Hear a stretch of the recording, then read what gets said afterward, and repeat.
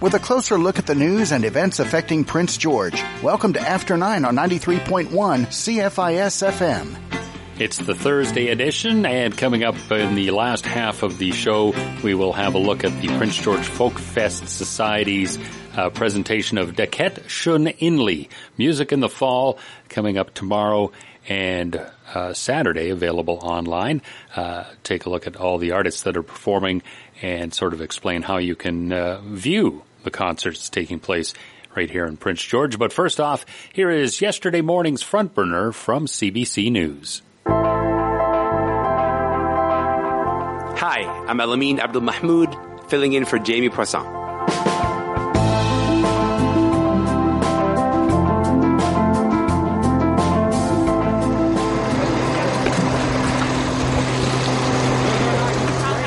That's the sound of people getting water last week in one of Canada's capital cities.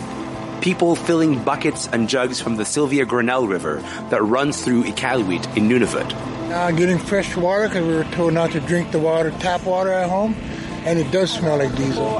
I've been at the river and I've seen people using pots and pans. I've seen people use dry bags, Rubbermaid containers, coolers, and I've also seen people who had to purchase new gas cans and then fill up the gas cans with water because there was actually no jugs to buy at the store. For days, people in Iqaluit had been posting on social media that something in the water smelled off. But late last week, their fears were confirmed. Fuel had gotten into the water supply. The city has since been under a state of emergency as city officials race to flush the system and get clean water flowing again. But while they do, people are pointing to much bigger problems, with a major infrastructure gap between the Arctic and the rest of Canada, a gap that's made worse by climate change. To help us understand how Iqaluit's water crisis started and what we do about it, I'm joined by Jackie McKay and Pauline Pemick. They're both journalists at CBC Nunavut.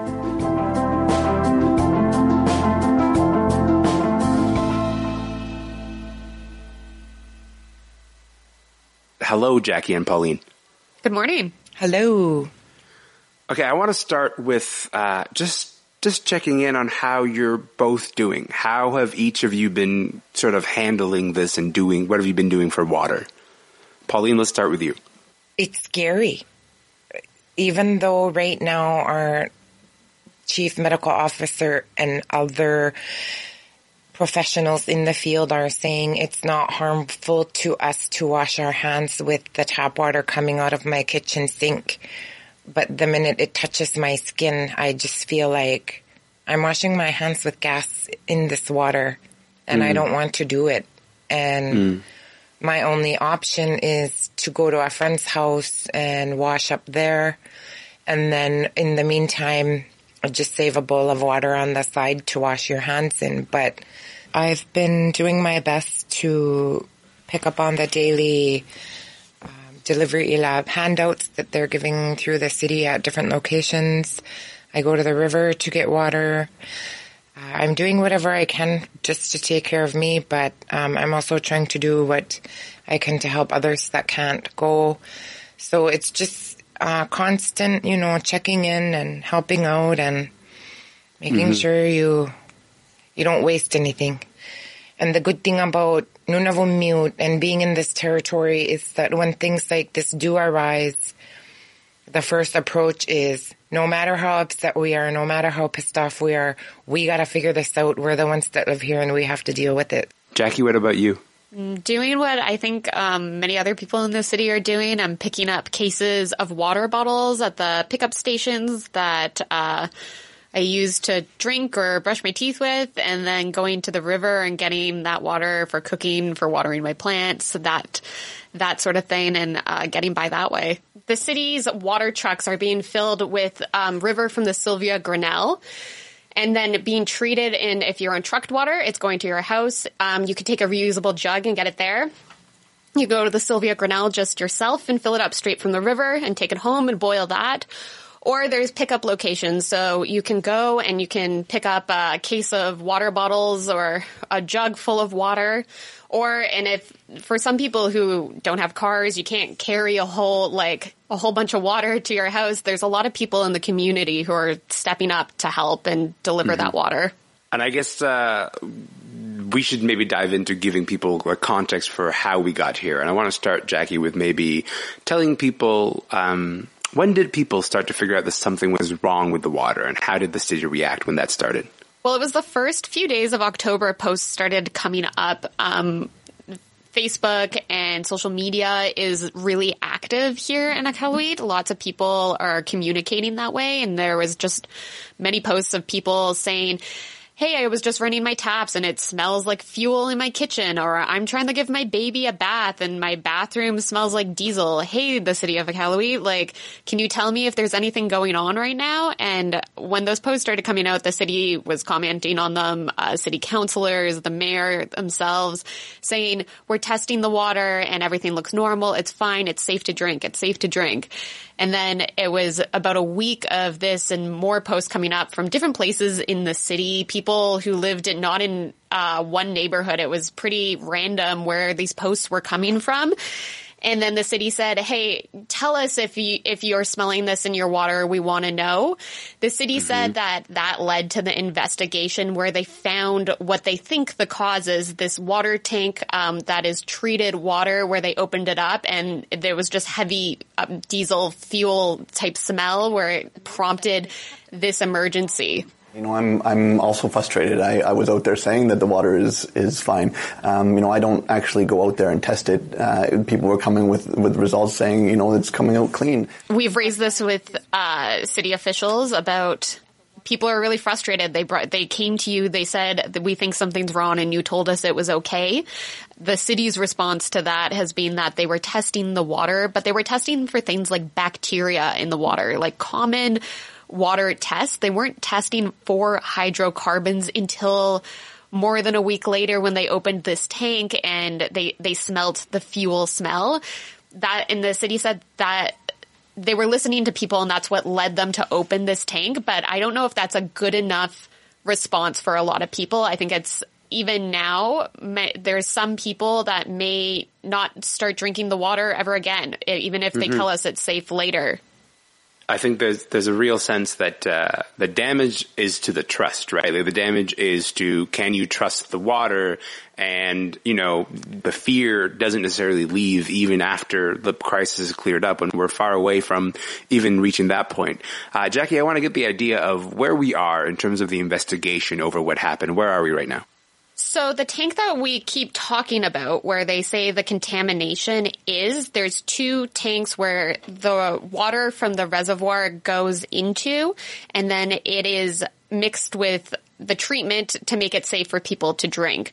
So the one tank they believe is contaminated, they have isolated and they have drained that, and that water is now sitting in a tanker truck that is going to be remediated. The results of water quality testing show exceedingly high concentrations of various fuel components in the sample collected from that tank.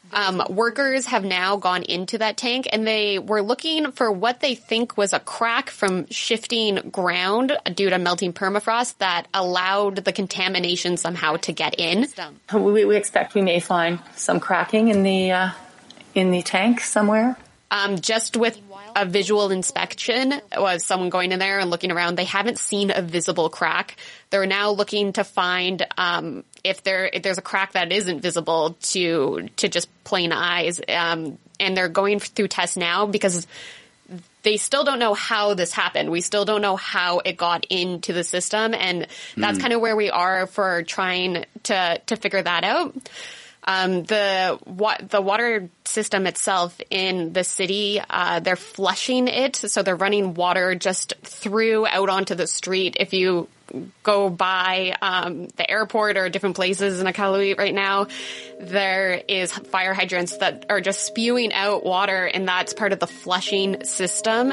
And that was supposed to be over by now, but it's actually been 3 days they've been doing that.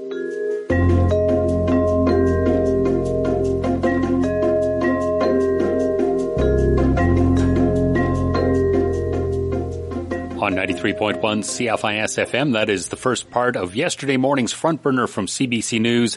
We'll have part 2 in a moment here on After 9. Join me, Michael Big Easy Cast, at the Blues Roadhouse, Saturdays from 2 to 4 p.m. We explore and enjoy the blues from its 12-bar birth in the Mississippi Delta to its recent worldwide renaissance. Not only will we be moved by the music, I will share the histories of the songs and the men and women that, as B.B. King put it, paid their dues, laying down the foundation for our classic rock and modern-day beats. That's the Blues Roadhouse, Saturdays from 2 to 4 p.m. right here on your community radio station, 93.1 CFIS FM. Crossing one major street in Prince George is safer now thanks to 2 new crosswalk upgrades. City crews have installed overhead flashing beacon systems on 15th at the Irwin and Allward Street intersections. The brightly flashing signs alert motorists to slow down and yield for crossing pedestrians, including students, visitors to Freeman Park and Studio 2880, hospital patients and workers, and nearby residents. The City of Prince George thanks motorists for their patience during these important traffic safety enhancements and for driving cautiously around road crews.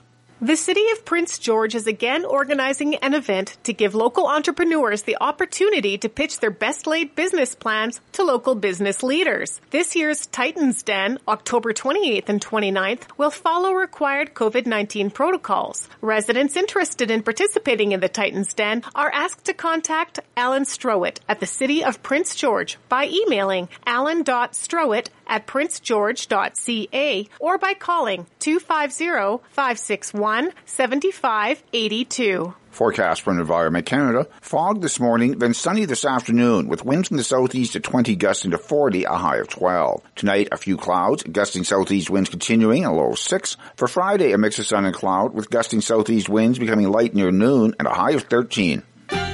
This is After 9 on Prince George's Community Station, 93.1 CFIS FM.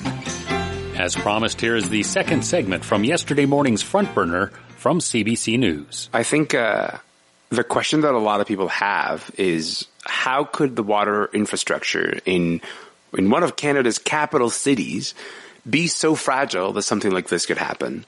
And last year, the Nunavut Tungavik Incorporated, the group that represents Inuit covered by the Nunavut Agreement, they released a 259-page document on the huge infrastructure gap that the territory has with the rest of the country. Pauline, I'm wondering, what does that gap look like compared with the South? When it comes to infrastructure specifically, I'll give an example of just, lack of housing. We have overcrowded housing here. I know it's been an issue across the country, recently arising more and more, but in Nunavut, we've never, ever had enough houses. We've never had enough schools. We've never had enough daycares.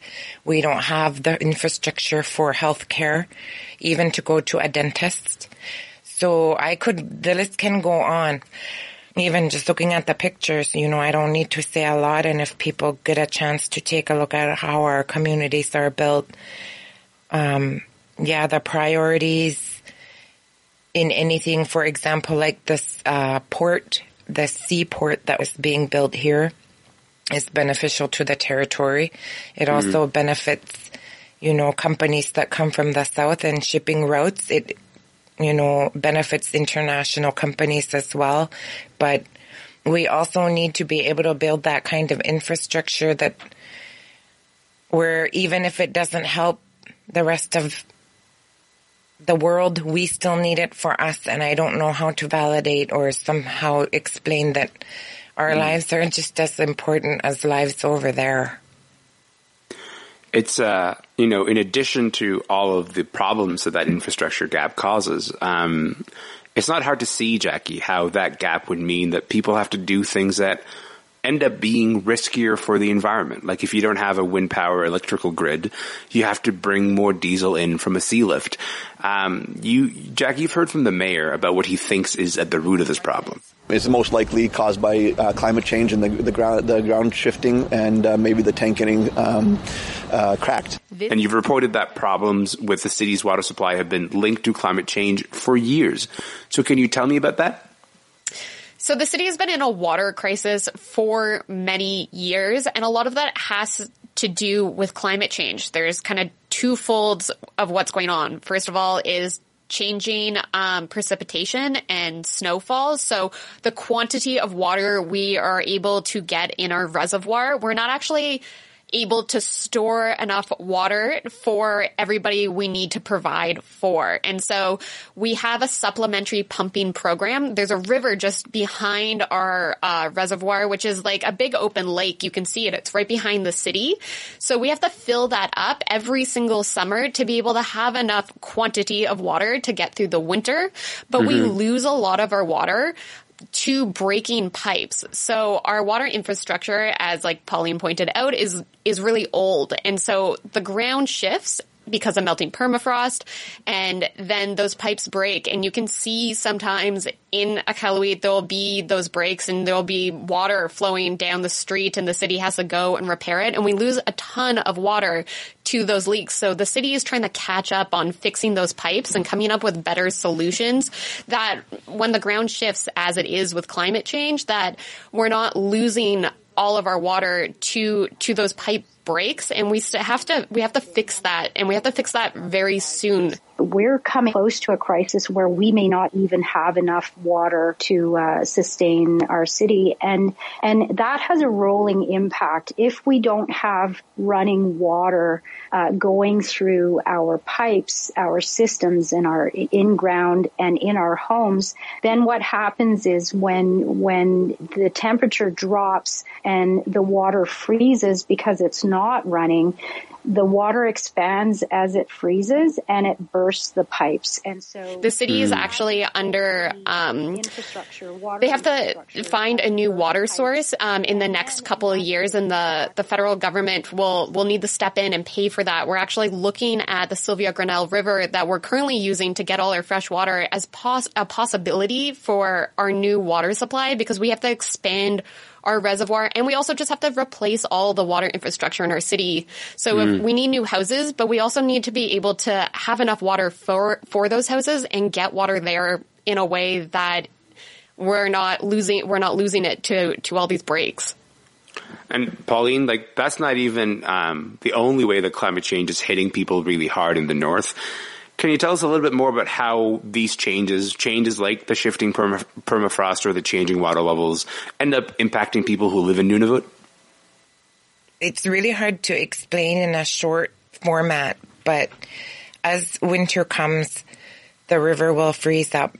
The sea ice will eventually freeze up, but that's not safe anymore either. We can't travel over the ice to reach certain lakes. We could have to go and drill holes on our own like we could as Inuit or Nunavummiut. Jackie has a snowmobile. She could go with her friends and go get water. But because of climate change, it's dangerous for us to travel on the sea ice, and we could easily fall through. We rely so much on the nuna, the berries we eat, the water we drink, the meat we bring home, the fish. It's a whole cycle. And if one is ruined or not protected and maintained, then everything, it's a whole domino effect. There's a real sense that we are getting all those warnings, and we are just sort of beginning to understand that nearly every story we cover ends up being at the core of it a climate story. Jackie, you mentioned earlier that, climate change is leading to less precipitation. So it's not just infrastructure problems, it's just literally less clean water that's available. So I want to talk a little bit about how the response to this is also connected to climate change, because I understand that some people are worried that responding to this particular water crisis is actually going to end up creating more environmental problems in Iqaluit. Can you tell us about that vicious cycle, Jackie? So I think the big thing everybody's thinking about as their garbage cans fill up with water bottles is we can't recycle in Nunavut. It's just not possible. We don't have the facilities to do it. So we're flying in thousands of water bottles every single day, and we have to do that. So what are we going to do with all of those water bottles? Right now, the Arctic Co-op has volunteered for sea cans, and they're looking at ways for us to be able to send those bottles down south on a ship next summer to be able to be recycled. They're looking at setting up bins around the city so we can drop off our water bottles there. But sending those water bottles south somehow for hopefully somebody to step up and deal with and take to a recycling center is our only way to deal with them, or else they're going to end up in Iqaluit's landfill. You could probably build a ship with the water bottles that we're going to go through.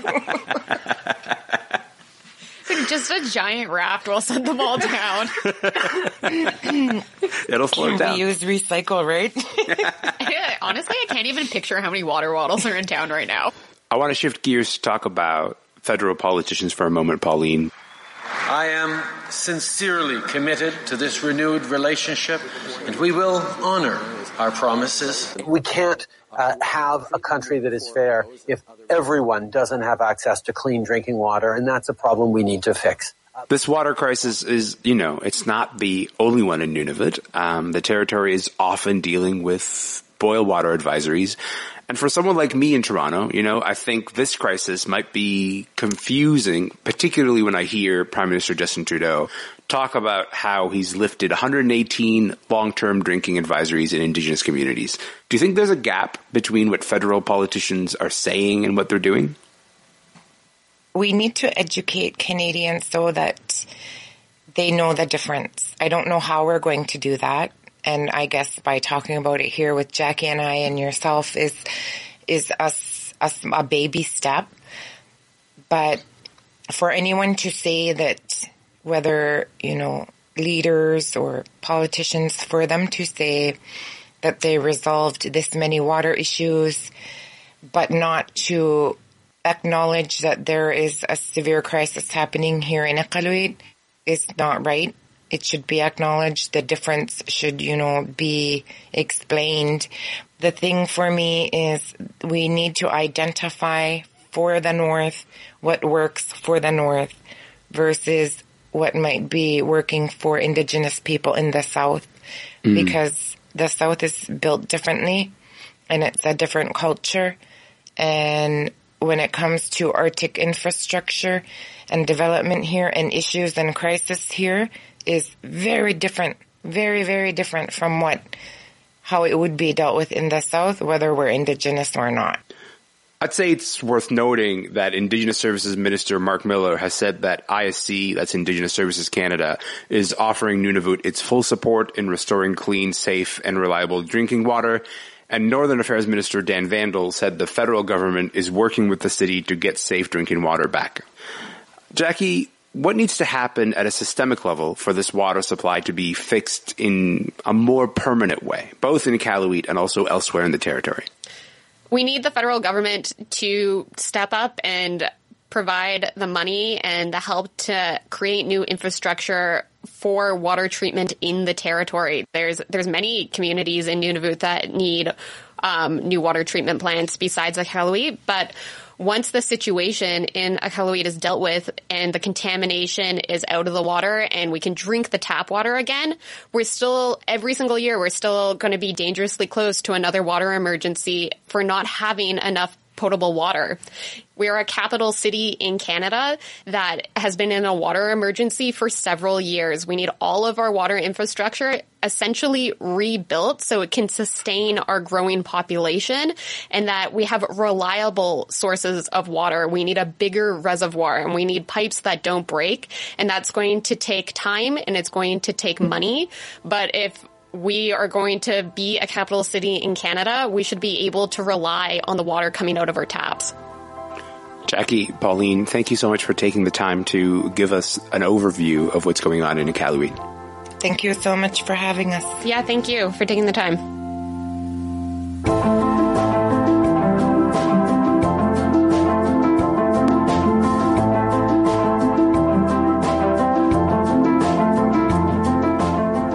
Before we let you go today, a Brazilian Senate inquiry may recommend that the country's president face murder charges over how he handled COVID-19. Brazilian President Jair Bolsonaro has downplayed the pandemic, refused to issue national lockdowns, and made fun of people who wear masks. 603,000 people have died in Brazil of the disease. The draft Senate report can still be changed before it gets voted on next week.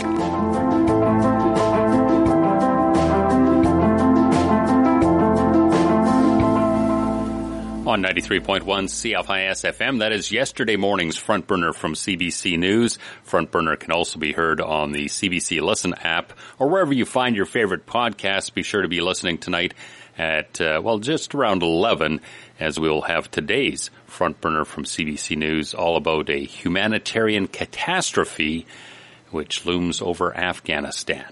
When After 9 returns, we'll be talking about the Deket Shun Inli, Music in the Fall, put on by the Prince George Folk Fest Society, which is in Prince George tomorrow and Saturday. Hope Air needs your help. Hope Air helps families in financial need reach specialized hospital care.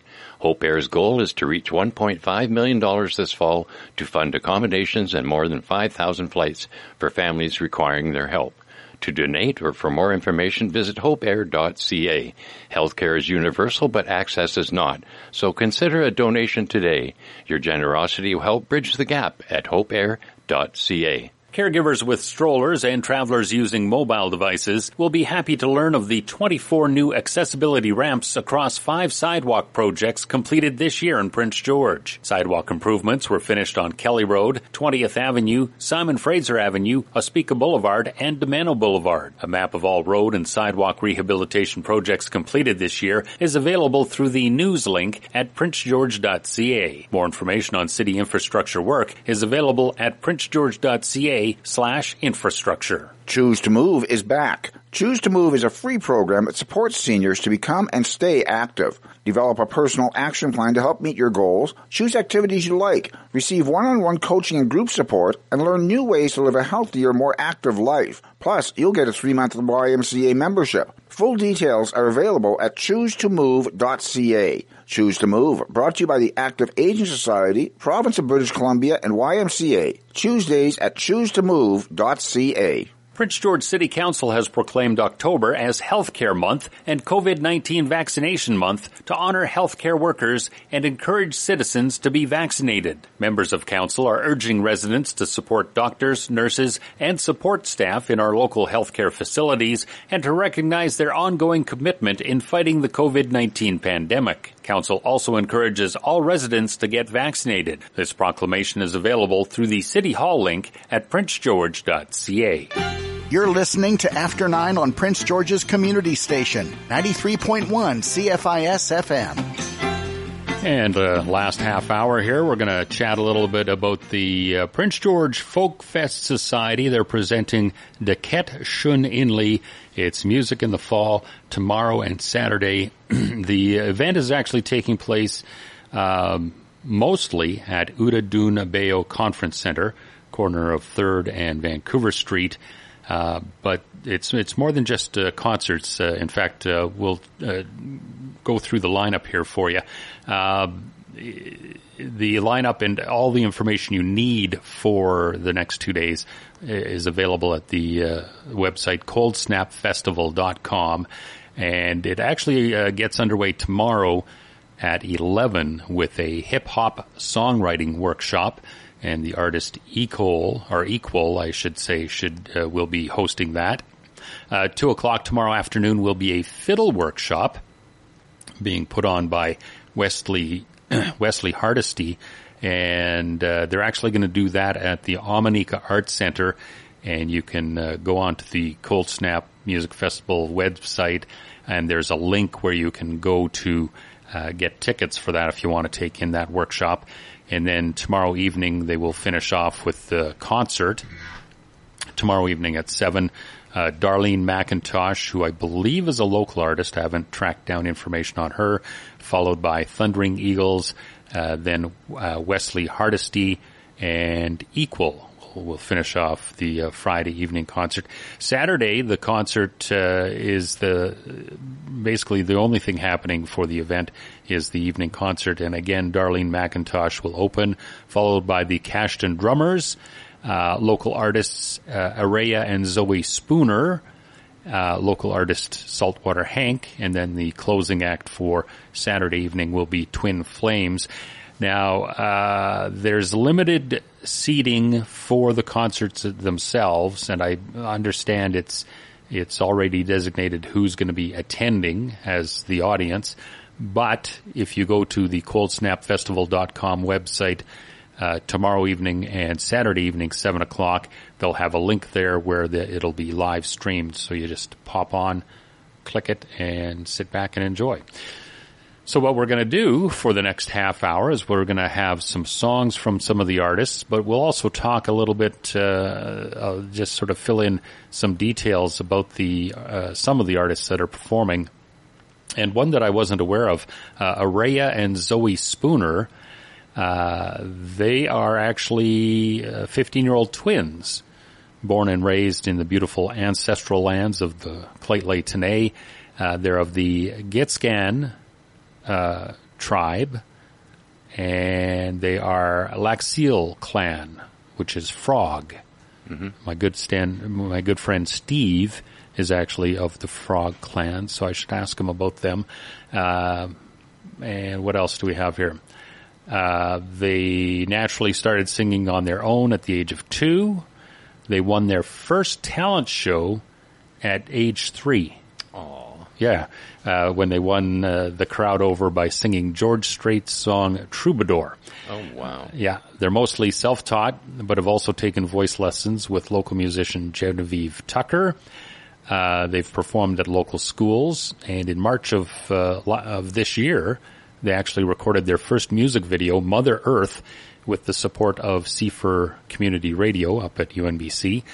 I'm going to have to get a hold of Ian and see if we can track that down, because I couldn't find it on YouTube at all. During the spring break this year, they were selected to fly to Ottawa to write and record a song with Shawnee Kish at the National Arts Centre. And when they're not playing volleyball or ringette, they like to sing and write new songs because, music is their medicine. Wow. So they will be on stage, I said, Friday?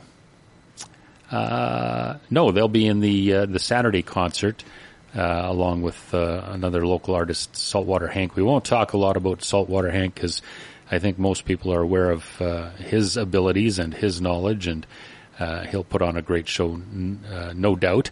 One artist most people probably might not be aware of is Wesley Hardesty, and he is a vibrant, emerging fiddler, composer, and collaborator from the Northwest Territories, which is probably why we haven't heard of him. Really? Yeah. He's performed nationally and internationally, everywhere from Seattle to Iqaluit. Is that how it's pronounced? Iqaluit? No, Iqaluit. Iqaluit. I don't know. Anyway, he has played on folk festivals, fiddle festivals, indigenous-focused performances, including multiple tours of the Northwest Territories as a feature performer and supporting artist. Canada scene and Northern scene in Ottawa, the 2010 Vancouver Olympics. He was part of that. Has 2 original albums and multiple commissions. He has been part of fiddling training programs as a student and now as a teacher.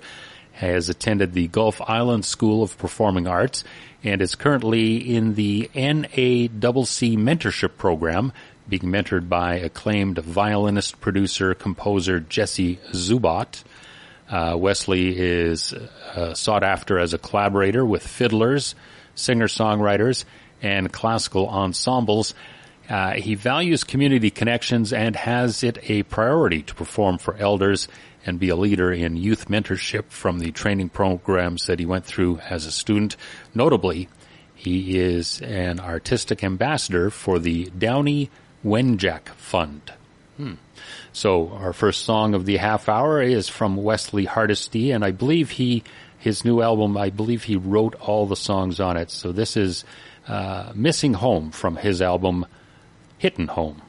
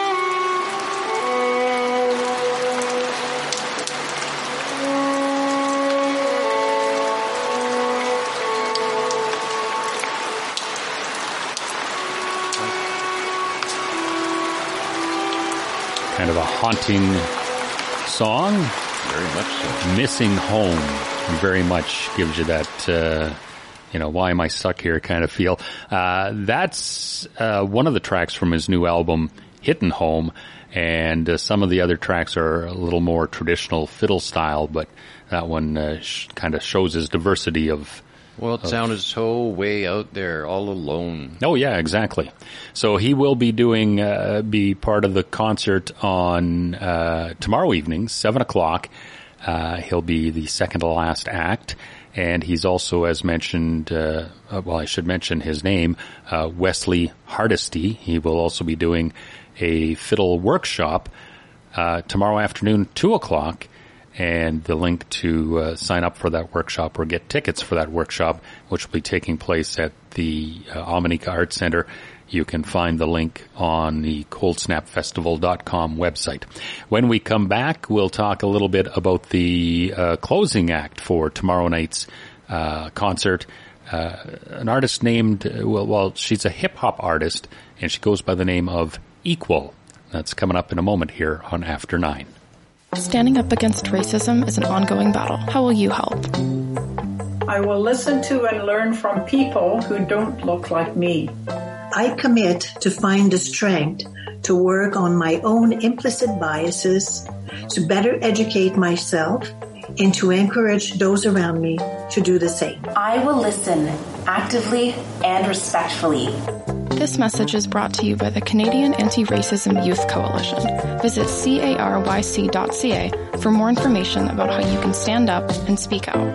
The Regional District of Fraser-Fort George is warning the public about a current telephone scam. Note that the Regional District never asks for social insurance or credit card numbers by phone. If you receive a call, text, or email asking for this information, please report the incident to the Canadian Anti-Fraud Centre. If you receive a call from the Regional District that you're unsure of, hang up, call their main office at 250-960-4400 and ask to be directed to the appropriate department. The Immigrant and Multicultural Services Society of Prince George is presenting the Northern Badminton Smash Saturday and Sunday. This two-day tournament is open to migrant workers and international students free of charge, but spots are limited. Registration forms can be found on the Society's website, imss.ca. You can also register by emailing imss.pg at imss.ca or by phone at 250-562-2900. The IMSS Northern Badminton Smash, Saturday and Sunday at CNC. Forecast from Environment Canada. Fog this morning, then sunny this afternoon, with winds from the southeast at 20 gusting to 40, a high of 12. Tonight, a few clouds, gusting southeast winds continuing, a low of 6. For Friday, a mix of sun and cloud, with gusting southeast winds becoming light near noon, and a high of 13. Keeping you up to date on current news and events in and around Prince George. This is After 9 on 93.1 CFIS FM. And as mentioned, we'll talk a little bit about one of the headlining performers, the lady that will headline tomorrow's concert at Daquette Shun Inlee, Music in the Fall. She goes by the name of Equal. And in her world, mothering, music, and academics are chaotically coordinated into a delicate balance. As a well-known and dedicated hip-hop MC, Equal astounds her listeners with honest, direct, and revolutionary words that come from places both original and unknown, and always groundbreaking. As a member of Muscogee First Nation, she holds a lifelong background of Plains Cree Indigenous music and culture, and invites the audience into a space of experimental hip-hop unique to her land and place, while respecting the origins of hip-hop. And not only will she be the headliner tomorrow evening for the concert that starts at 7, she'll also be conducting a hip-hop songwriting workshop tomorrow morning at 11. Unfortunately, there's no details on how to get involved with that, but I'm sure if you contact someone through the coldsnapfestival.com website, they would be able to tell you more about that. So let's check out one of her tracks. This is Equal and a song called Too Sick on After 9.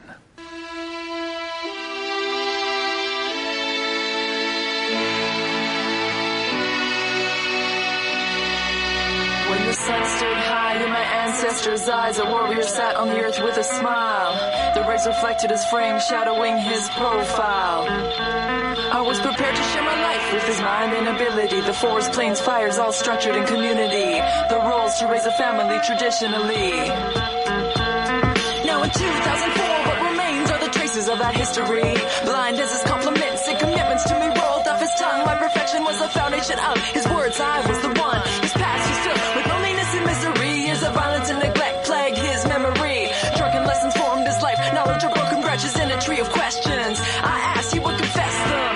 He believed and I believed we were above it. Forgot the past, he was safe with me and I loved it. But it leaked out a little as the pain came in trickles. I was caught in the middle of his pride and his riddles. He couldn't figure out, shut him with a shout. And I tried to understand as he pushed me to get them out. I was quick to recoup, I took the falls, finding nice posters for the holes in the walls. Too sick to stop the cycle, hammer this nail into my head. Living in the cost of a culture lost, some say I'm better off dead. Too sick to stop the cycle, hammer this nail into my head. Living in the cost of a culture lost, some say I'm better off dead. I'm better off dead.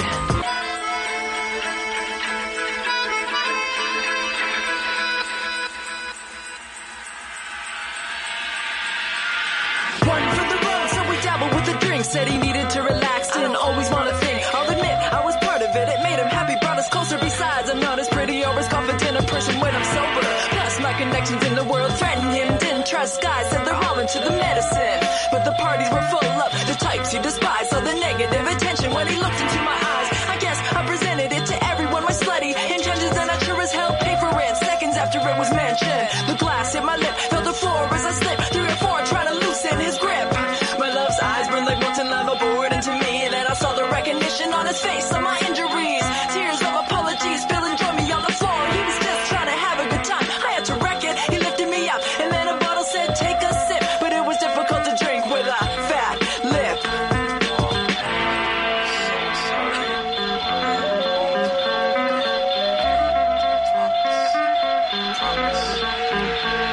Too sick to stop the cycle, hammer this nail into my head. Living in the cost of a culture lost, some say I'm better off dead. Too sick to stop the cycle, hammer this nail into my head. Living in the cost of a culture lost, some say I'm better off dead. Man, wake up, you're dreaming of the past when you were wanted, needed a role in the cast. A winter morning, cool, clean, when the hunt's at its best. You had no arrows, took a knife and stabbed your girl in the chest. No family to bring her home to as they're already at rest. Carried on the tradition of alcohol and violence. The city stripped you clean of your culture's hopes and dreams. The pen walls continue to remind you every girl screams. It was love, no doubt, but how you do it burned out long ago when you should have stopped the cycle from carrying through. Now the son who you created saw the things you do, and he'll probably pick up where you left off too. She wanted to save you so bad, should have saved herself first. What could have been the best thing you had took a turn for the worse. But don't live off regret, she's gone, move on, but don't forget. Too sick to stop the cycle, hammer this nail into my head. Living in the cost of a culture lost, some say I'm better off dead. Too sick to stop the cycle, hammer this nail into my head. Living in the cost of a culture lost, some say I'm better off dead. Better off dead. Too sick to stop the cycle, hammer this nail into my head. Living in the cost of a culture lost, some say I'm better off dead. Better off dead.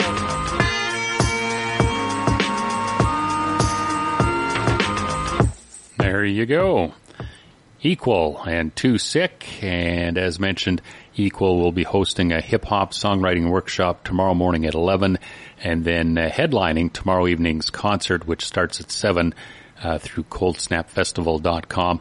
Great thing about her as a hip-hop artist, I downloaded 3 different songs, and I made sure I listened to each song to be careful, because a lot of times with hip hop or rap, you get the F-bomb gets dropped, but no, not on none of the songs that she. That was actually a good song. Oh yeah, very, very good, and got her message across, and very much a spokesperson for her.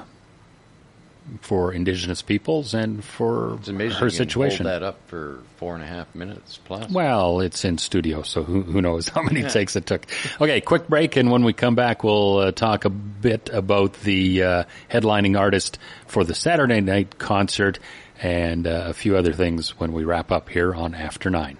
The BC Chamber of Commerce's purpose is to know what's on BC's mind. To that end, businesses across the province are asked to take the 2021 Collective Perspective Survey. Results from the survey will identify evolving trends, brief government on the business climate, and inform the Chamber's advocacy efforts. For more information or to access the survey, visit the links page at cfisfm.ca. The 2021 Collective Perspective Survey from the BC Chamber of Commerce is available until 4 p.m. November the 4th. Theatre Northwest is presenting a series of stage readings over the next few months, all of them at Theatre Northwest on Achaco Road. Friday and Saturday, Sandra Claremont will be presenting Waiting for the Parade, a play by John Murrell. Shows both evenings start at 7. Tickets for John Murrell's Waiting for the Parade, as presented by Sandra Claremont, are available at tickets.theatrenorthwest.com. Waiting for the Parade, Friday and Saturday at Theatre Northwest in the Park Hill Centre. The City of Prince George has made changes to its services in response to recent public health orders. Aquafit classes at the Prince George Aquatic Centre are cancelled. The number of participants allowed in CN Centre for the public walking program has been reduced to 50, and user groups such as the Prince George Cougars are required to have a COVID-19 safety plan in place with capacity limited to 50%. More information about COVID-19 restrictions on city operations and services is available at princegeorge.ca/COVID-19. Since only about 9% of plastic is properly recycled in Canada, it's up to everyone to reduce our consumption of plastic in our everyday lives to truly make a difference. Take action and become plastic-wise today. Complete the OceanWise Household Plastic Challenge at ocean.org and become familiar with the composting and recycling rules of our community. Also follow the OceanWise Great Canadian Shoreline Cleanup and OceanWise Plastic Laboratory online to learn more. Step up and do your part during Waste Reduction Week through Sunday. It's After 9 on Prince George's Community Station, 93.1 CFIS FM. And the final artist we'll talk about today is Twin Flames, multi-award-winning duo that pushes the boundaries of contemporary folk with Indigenous, Inuit-influenced songs that incorporate both Western and traditional instruments. Songs are written in Inuktitut. Anyway, Inuit, the Inuit language. There you go. English and French. Audiences love discovering Twin Flames' cultures, harmonies, and powerful songwriting. Described as a musical journey which transcends cultural boundaries and inspires unity. Mm-hmm. And they will be headlining the Saturday night show. Cool thing about the concerts is you get such a diverse, like tomorrow night, you have Wesley Hardesty, fiddle music, mm-hmm.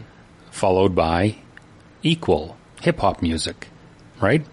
On Saturday, you have Saltwater Hank, who's very much a traditional folk-style artist, followed by Twin Flames, a more modern, contemporary folk sound. So let's listen to Shadows from Twin Flames and get a sense of what they do here on After 9.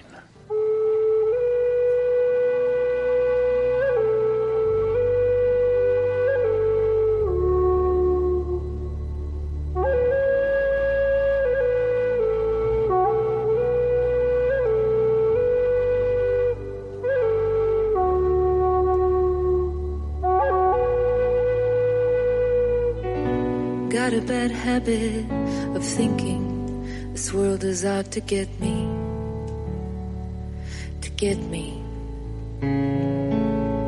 Easy to look down and judge me, but you don't really know me.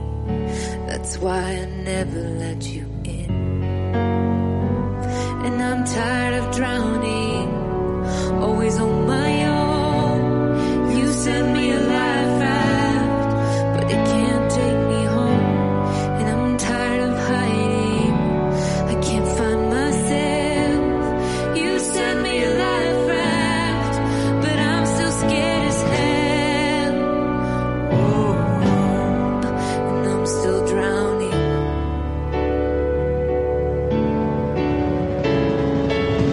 I'm slowly sinking on, hope that things will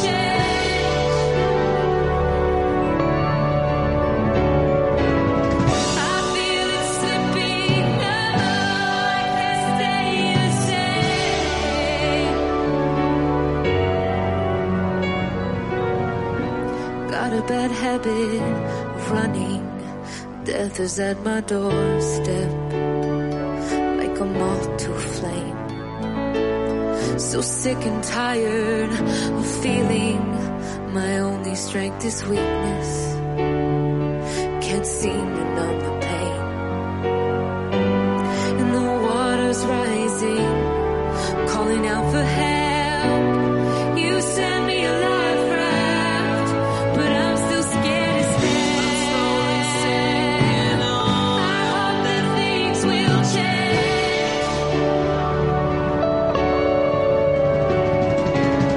I feel it slipping, no, I can't stay the same.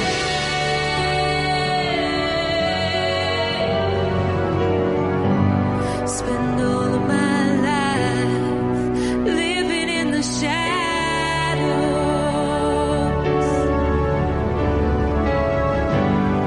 The life I lead, I'm drowning in my sorrows.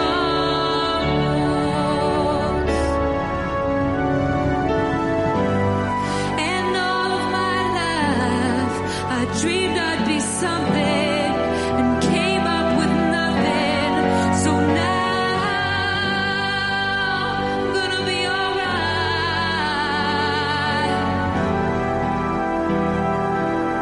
I'm gonna be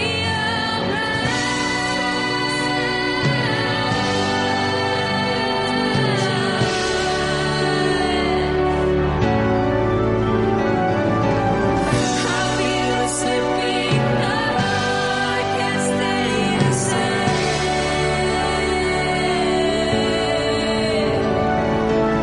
I'm slowly sinking, oh, I hope that things will change.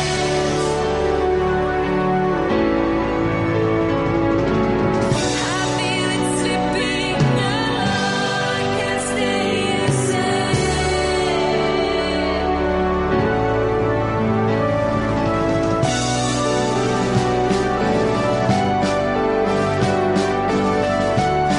Spend all my life living in the shadows.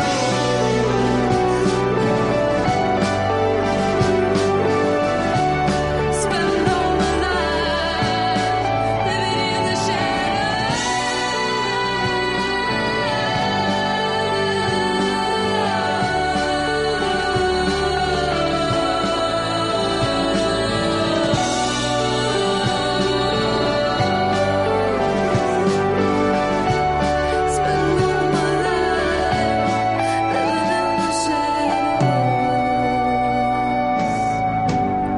Shadows from Twin Flames here on 93.1 CFIS FM. They are part of the big festival tomorrow, and well, actually they'll be performing on Saturday. It's called Daket Shun Inli, and you'll be able to stream the concerts 7 o'clock tomorrow and Saturday through coldsnapfestival.com.